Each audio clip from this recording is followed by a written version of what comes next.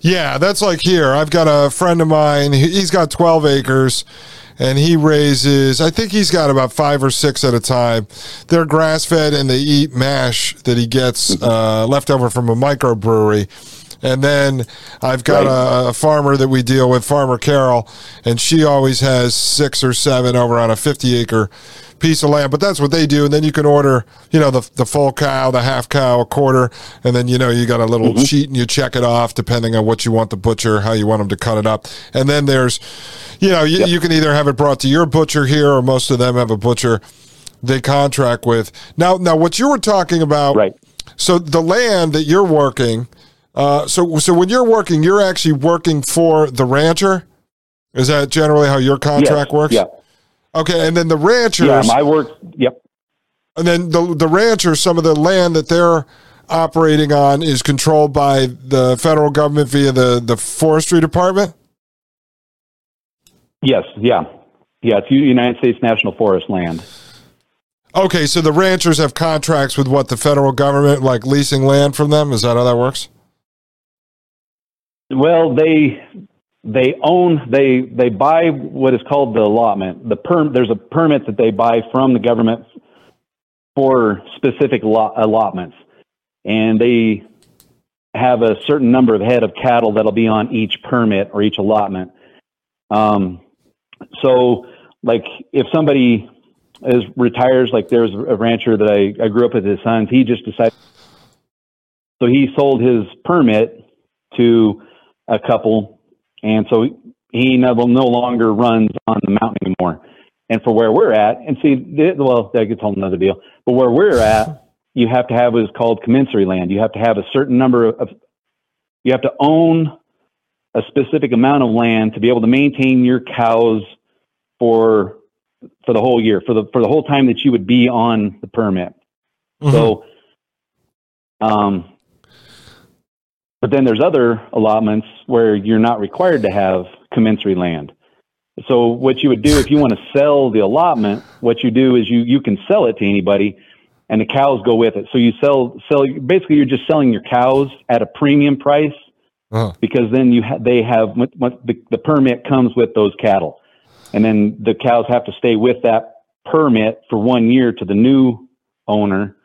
And you just they pay assessment fees to the forest. The federal government sure makes it complicated, don't they? They do, and they make money at it. Yeah, look how difficult it is for you to even explain that. I had asked you on the phone when we talked, just because I think it helps people put it into context, because a lot of folks had listened to, sort of studied the whole Bundy versus the Bureau of Land Management years ago.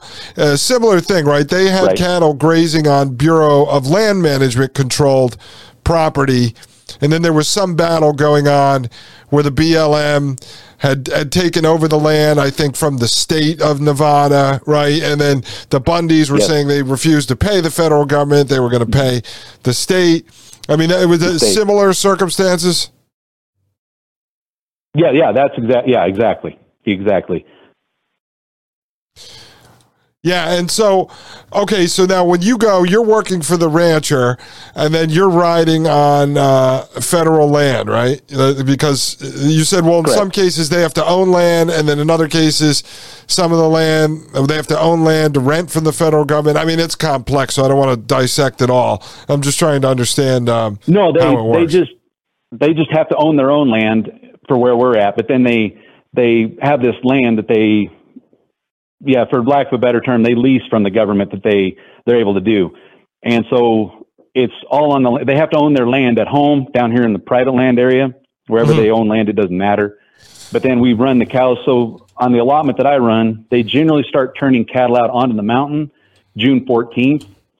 And then I ride until usually the middle part, to the end of, usually the very beginning of November is when I ride. So the cows are on the mountains and in my control for 4.5 months out of the year on the forest. Okay. Now, let me ask you, I just want to ask you this, and you might not know, but it's something that I've looked into as I've been researching over time, lab cultured, like lab grown meat, 3D printed meat, the Impossible Burger stuff, all that kind of thing. Because what I find to be fascinating is down the road, and it's actually happening now, this lab cultured meat, as far as I could see, Congress looks at that meat that's grown in a lab as the same as a cattle, grazing in a field, because they're claiming that they're growing the meat based on cells that they've taken from the cattle versus, say, like Impossible Burger or something that's made from soy cakes or something like that. The numbers I've seen, this is the interesting part. I want to know at what point, and I don't buy meat from the grocery store anymore. I only go to local ranchers and local farmers and stuff. And we started doing that. Right. About a year ago, 100%. We don't mess with the grocery stores because I'm waiting for the day that I walk into the grocery store and, a chuck roast is grown in a lab, but they're not going to tell me that. They're just going to sell it to me like it's a chuck roast. The numbers I've seen is it says Americans eat 34 million cattle and calves a year. I mean, now you're obviously only working one area, but being in the industry since 2010, I'm sure you met a lot of cowboys and ranchers and stuff in your career. In the United States, do we have the ability to actually raise and slaughter 34 million cows a year? Is that possible?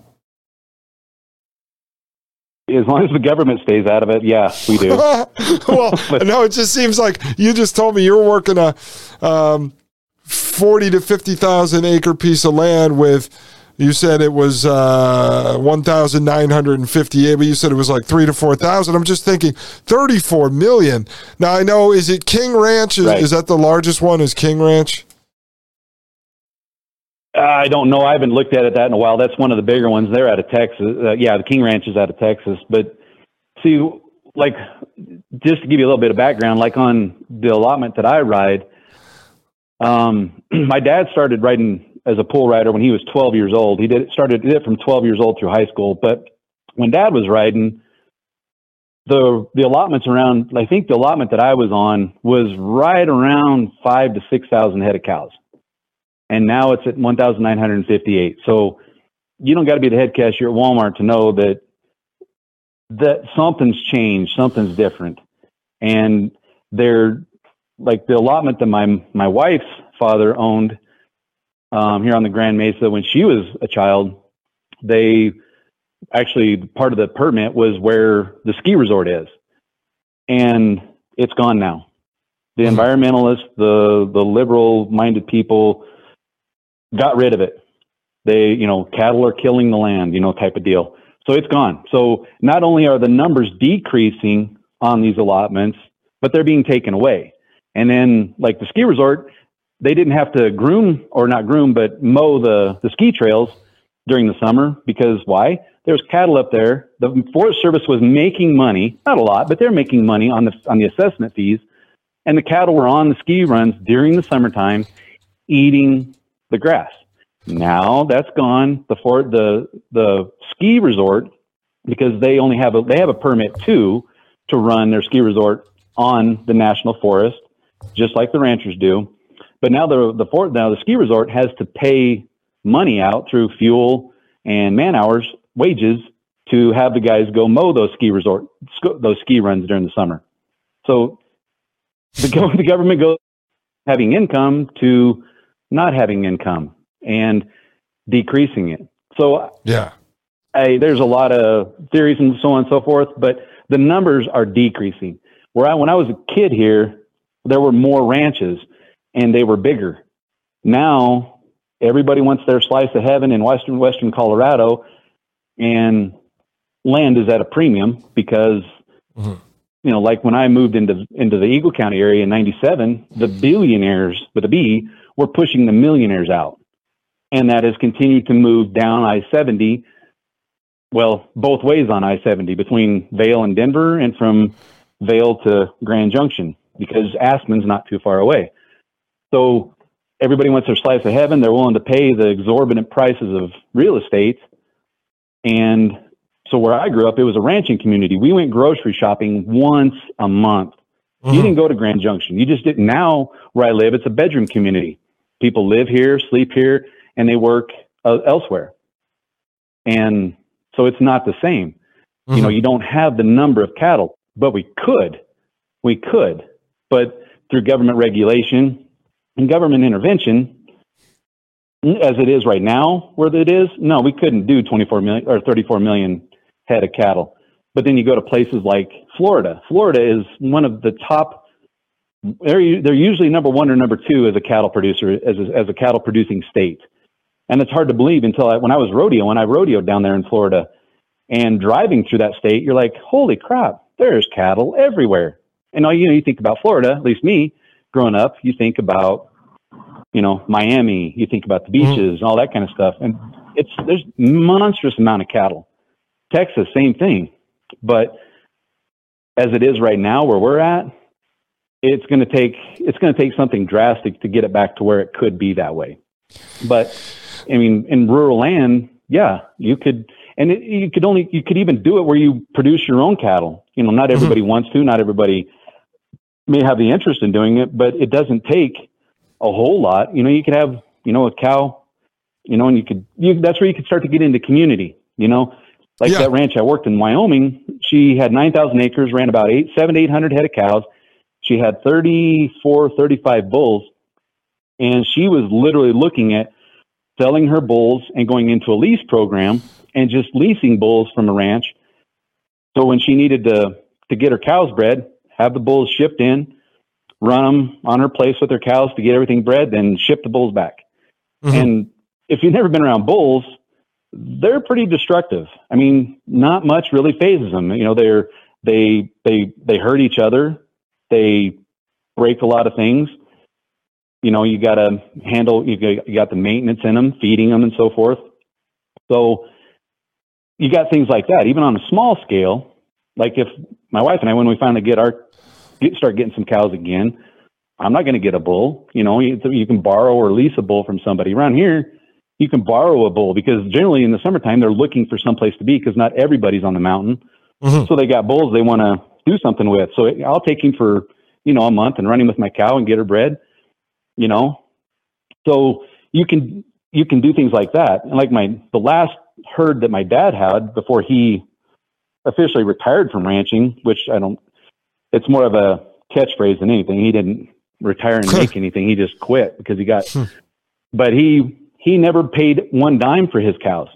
He didn't buy any of his cows. He did a lease program with a friend and would lease his cows. And so he would take, Dad would get 70% of the calf crop, and the guy who's leasing the cows would take 30% of the calf crop.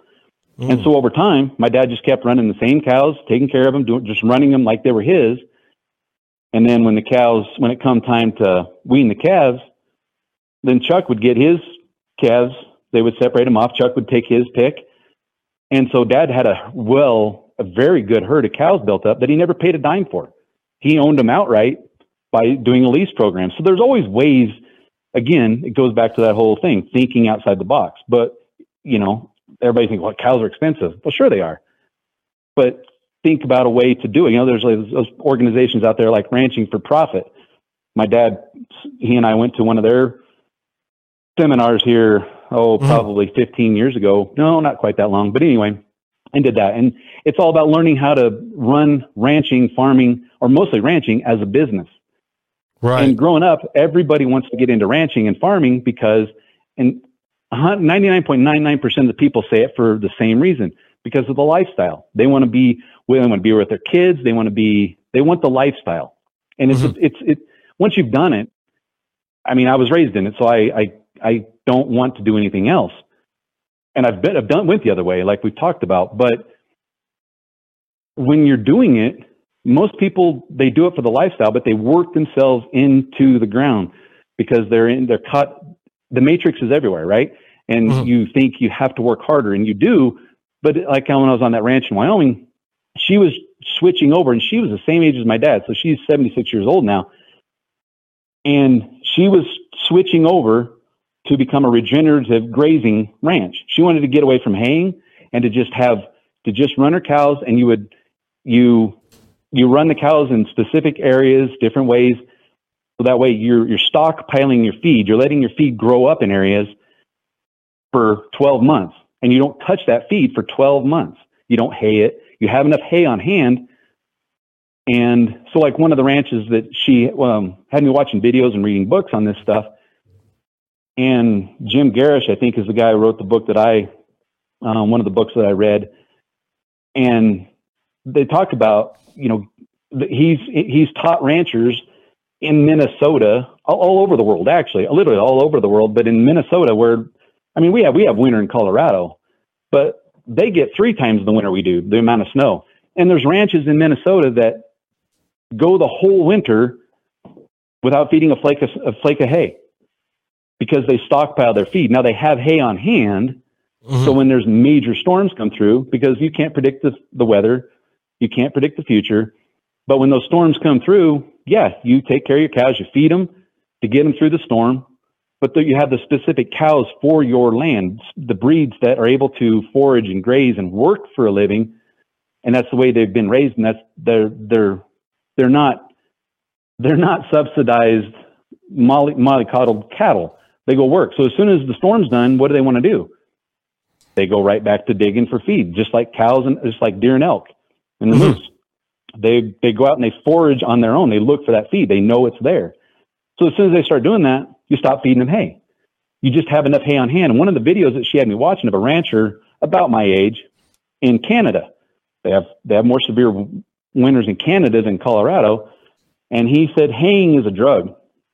It is. It's an addiction. Mm-hmm. Because we don't think outside the box. This is the way my dad did it. This is the way my granddad did it. This is the way it's always been done. And that's a killer statement. That literally, you're handcuffed at that point, right? And so he finally sold all of his haying equipment. And haying equipment is very expensive. Start looking into the prices of balers and swathers. You're talking 6 figures a lot of times. It's mm-hmm. big money. He finally sold it all. And the person interviewing him said, so what does your summer look like now? Because, you got irrigation, you got hay in, all this, putting it up, everything goes into that. There's a lot of work that goes into that. And I asked him, so what do your summers look like now? And he said, we do a lot of fishing.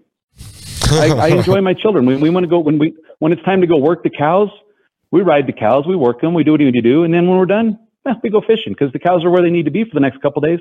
We go on vacation. Mm-hmm. So that's the lifestyle that everybody wants, but we work ourselves to the bone because you got to pay the man, right? You got to do this, you got to do that. We don't get out of the system. And so these people are starting, all areas of life are starting to go, you know what, how can I get out of having to work myself to the bone? Not that work's bad, not that you're going to have days where you're going to have those, 25-hour days, right? But one of those every now and then is okay. But when it's every day, when you have a day job and then you have to go home and feed your cows and you're calving your cows out. So when calving your cows out in the wintertime means every 2 hours you get up and you go out through the herd, check them and make sure that everybody's okay. If there's somebody starting to calve, a young heifer or something, you got to trail them into the barn or make sure that she's not having problems. And then on top of all that, you still got to make it to work on time. So mm-hmm. How are you enjoying the lifestyle? You're not. You're a slave to the system. And so these guys that she introduced me to that I'm seeing, they're like, I want to do this, but for different reasons. And I want to make it work for me, So that's kind of where I'm going. I'm only small scale, we're not even quite there yet, but we've got our own chickens. So we have our own eggs, and the price of eggs has gone through the ceiling here because our illustrious governor here in Colorado made it so you can no longer have caged, the typical chickens. They have to be cage-free eggs, which I'm fine with. I get that whole deal. I completely agree. But not only that, but then with this whole, quote unquote flu that they've had to kill these millions of chickens over, there's a shortage, I think a created shortage of eggs. So, but we're at least producing our own, we've got our own eggs. I've got 2 sheep rams. If I need to butcher one of them, I can go do that. And that's what I want to do. Start learning how. I've got friends that know how to, that run butcher, slaughter businesses. And then you can teach people, like we were talking the other day, teach people how to do these things. Even if I don't have the means right now, my brother-in-law was a butcher for a while. You know, good friend Ronnie was a butcher, ran a slaughter business. So if I can get the shed, get my bandsaw, and have my freezers, I can do my own animals here. And I can have somebody teach me with no government intervention, because the government doesn't care, you know, unless I sell it, right? And then I have to get a hold of a brand inspector. But if my neighbor doesn't have the means to do it, and last year, you know, with the whole pandemic deal, there was up to 8 months that you couldn't get your cows into the butcher. They were so overwhelmed. And so, you know, you want to butcher, but you can't get them in there. Well, it's time. You know, they're wait. This is the prime time to do it.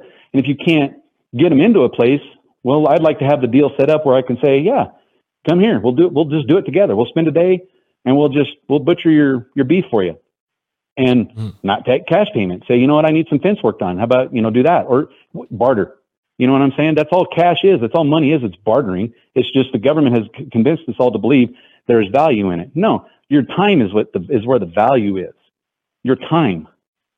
Exactly. You know? It's your time. To something that pays you back.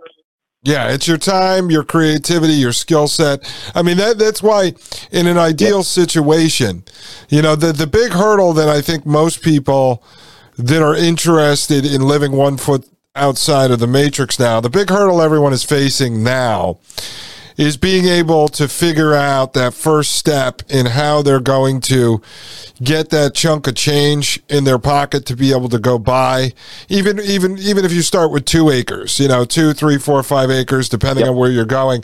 That's the first piece. All right. Then the second piece, that when I'm talking to friends of mine that say they want to go homestead or kind of live 1 foot outside the matrix, because we live in a world now where you can find somewhat remote work. So if you still need to step in the matrix to make food coupons, like you said, you're trading your labor for pieces of paper, you know, that are equivalent to how much, you know, your skills or whatever. Okay. So you can figure out how to work remotely to get some of that fiat cash, until they switch us over to central bank digital currency, that you need to buy certain things to start building out your homestead. But the more that you can grow, the more you can produce, the more you can raise if it's in the form of meat on your land. And now first step is feed your family. If you can feed your family, okay, that's a big expense that you just wiped off. That's money you don't have to go make in the system now. Number 2, like you said, if you can build a community of folks around you that you can barter with. So if you happen to have a ram that you slaughter, right, and now you can give some of that meat to somebody who's going to give you 3 sacks of potatoes for the winter because you don't grow potatoes. Now you have the ability to barter. Then if you have a service or a skill, like you said, hey, I can butcher. So if somebody says, listen, I've got a cow I need to butcher, you say, listen, come over. We'll butcher it together. I get to keep a quarter of the cow. Now all of a sudden, you've got that meat. All these different things that you can do where you don't have to actually go earn fiat currency. It's just the first big step is being able to buy the land, making sure you're buying a piece of land that could produce what you want it to do, right? You don't want to rush out and buy 3 or 4 acres that you think is a great deal in West Virginia or Tennessee or something, and then you find out the soil's polluted or the stream running through it is polluted, or it turns out, even out in West Virginia, you could find these 5-6 acre pieces of land. If you're not careful, you'll find out that actually was an HOA, a homeowners association. Next thing you know, you figure out you can't actually do any farming on that land. So you're screwed. You bought basically a worthless piece of land. There's other areas in West Virginia that are completely, because that's where we've been looking, completely unrestricted. So I could buy 5 or 10 acres in West Virginia. I could do whatever the hell I want on that land. And the property tax is like $200 a year, whether you build a mansion, a swimming pool, a farm, or whatever you're doing, because they actually don't even have a tax inspector that goes out there and looks at the land. So these are all the things we're going to be working on in 2023 on the show, is talking to more guests like yourself, the gentleman I had on on Saturday. He also knows all about butchering as well. He was raised to learn how to hunt. So these are all the things for people that are interested in doing this, to where I say you need to be realistic about it. You need to do your homework. You need to understand it, because you don't want to jump into it and then set yourself up for failure. I mean, that's always what I'm afraid of. Like, I don't want to jump in and then I go, oh, crap, I can't grow the garden here that I thought I could because the soil's destroyed, Well, yeah, it's like here, here in Western Colorado at our elevation, we're not very high. We're about 6,000 feet elevation. And for you, you're probably hearing 6,000 feet going, good God, that's pretty high. But, we also have, 14,000 feet mountains around us too. So we're pretty low in perspective. So our growing season is short. That's why canning, growing up, my grandmother and my mom canned. They grew gardens. My grandparents, my dad's mom and dad, it was probably an acre garden, and they lived in town. But the family kind of would help grandma and granddad take care of the garden. So when it was harvest season, we all got some of the strawberries, we all got some of the corn, we all got part of the bounty out of it, right? And then grandma and mom would can, and store that stuff in root cellars. And grandma, they had a root cellar. They also had a cellar inside their barn. So when you start looking into this, it can be like you're saying, it can be kind of daunting, and there's a lot to it. Start small. Just even thinking about it is starting. Like I was talking to my sister last night. She lives down in Grand Junction. It's about 50,000 population. And there's people that live in Grand Junction that have their own little chicken coop. They probably have, not very many, but they probably got their own 3 or 4 or 5 chickens. So you can do that. You can start your own little, like a yard. Everybody in America has a yard. It's a waste of water. It keeps things cool, sure. But what we found here the last several years, just us, with our drought, our well is not good enough. We're not on city water. We have a well, but it's not a big enough production. The well doesn't produce enough to water our lawn. So we irrigate it with our irrigation water when we order water. And we haven't had much irrigation water, because if there's no snow on the mountains, there's no water in California. That's just the way it is. And so if you don't have a long growing season and you don't have a lot of water, you got to be creative. So start thinking about greenhouses, even just small things, figure out, like, we've got one tomato plant that we've kept over this year, and it's just a small tomato plant, but we're keeping it in the house, keep it in the window, and it's still producing tomatoes on it. But I'd like to have a greenhouse, and then have a way to, learning how to can food, learning how to be able to store meat like they did 100 years ago before they had freezers. Well, they canned meat too. You can store it in salt. You can think back. I mean, like, we had the whole toilet paper shortage. How were people wiping their butt 100 years ago? They didn't have toilet paper. I mean, we've gotten so far away from nature and people that actually had to live. A toilet paper crisis, for God's sake, people, wake up. I mean, that whole thing was kind of an indication of where society is. And I think we're starting to be in a tipping point where we can get back to real living. And I'm not saying it's easy living, but I'm saying it's living. I don't want to retire. I talked to my dad several years ago. He's like, well, what am I going to retire to? I'm going to live. And now he's got a music career. He's 76 years old and he's got a music career now. I mean, so everybody race to the grave. Why are we in a race to the grave? Just live life. Try and slow down. Mm-hmm. But, everything is about now, immediate. I don't want immediate. I want, learn to enjoy the journey. Enjoy, get up in the morning, you throw the covers back, and the risks start increasing exponentially. Man, embrace it. We're all going to die. But I want to be healthy. I want to be happy while I'm alive. And I don't worry about death. I mean, I've been on death's doorstep more times than I probably had any. I was not wise in my younger days, obviously with my careers, but don't be afraid to live. I mean, everybody's afraid to die. You're going to die. Nobody gets out alive. Man, learn how to live. Live. Love your neighbor. Take care of your neighbor. Take care of yourself, and stop trying to We are. We're afraid to die, and we're in a race to the grave at the same time. And that dichotomy, people don't see it. You know, They don't see it. They're not living. I mean, I remember seeing it when I was at the sheriff's office. The average cost of a single family home in Eagle County was like $350,000, and this was around the 2000s, early 2000s. That's insane.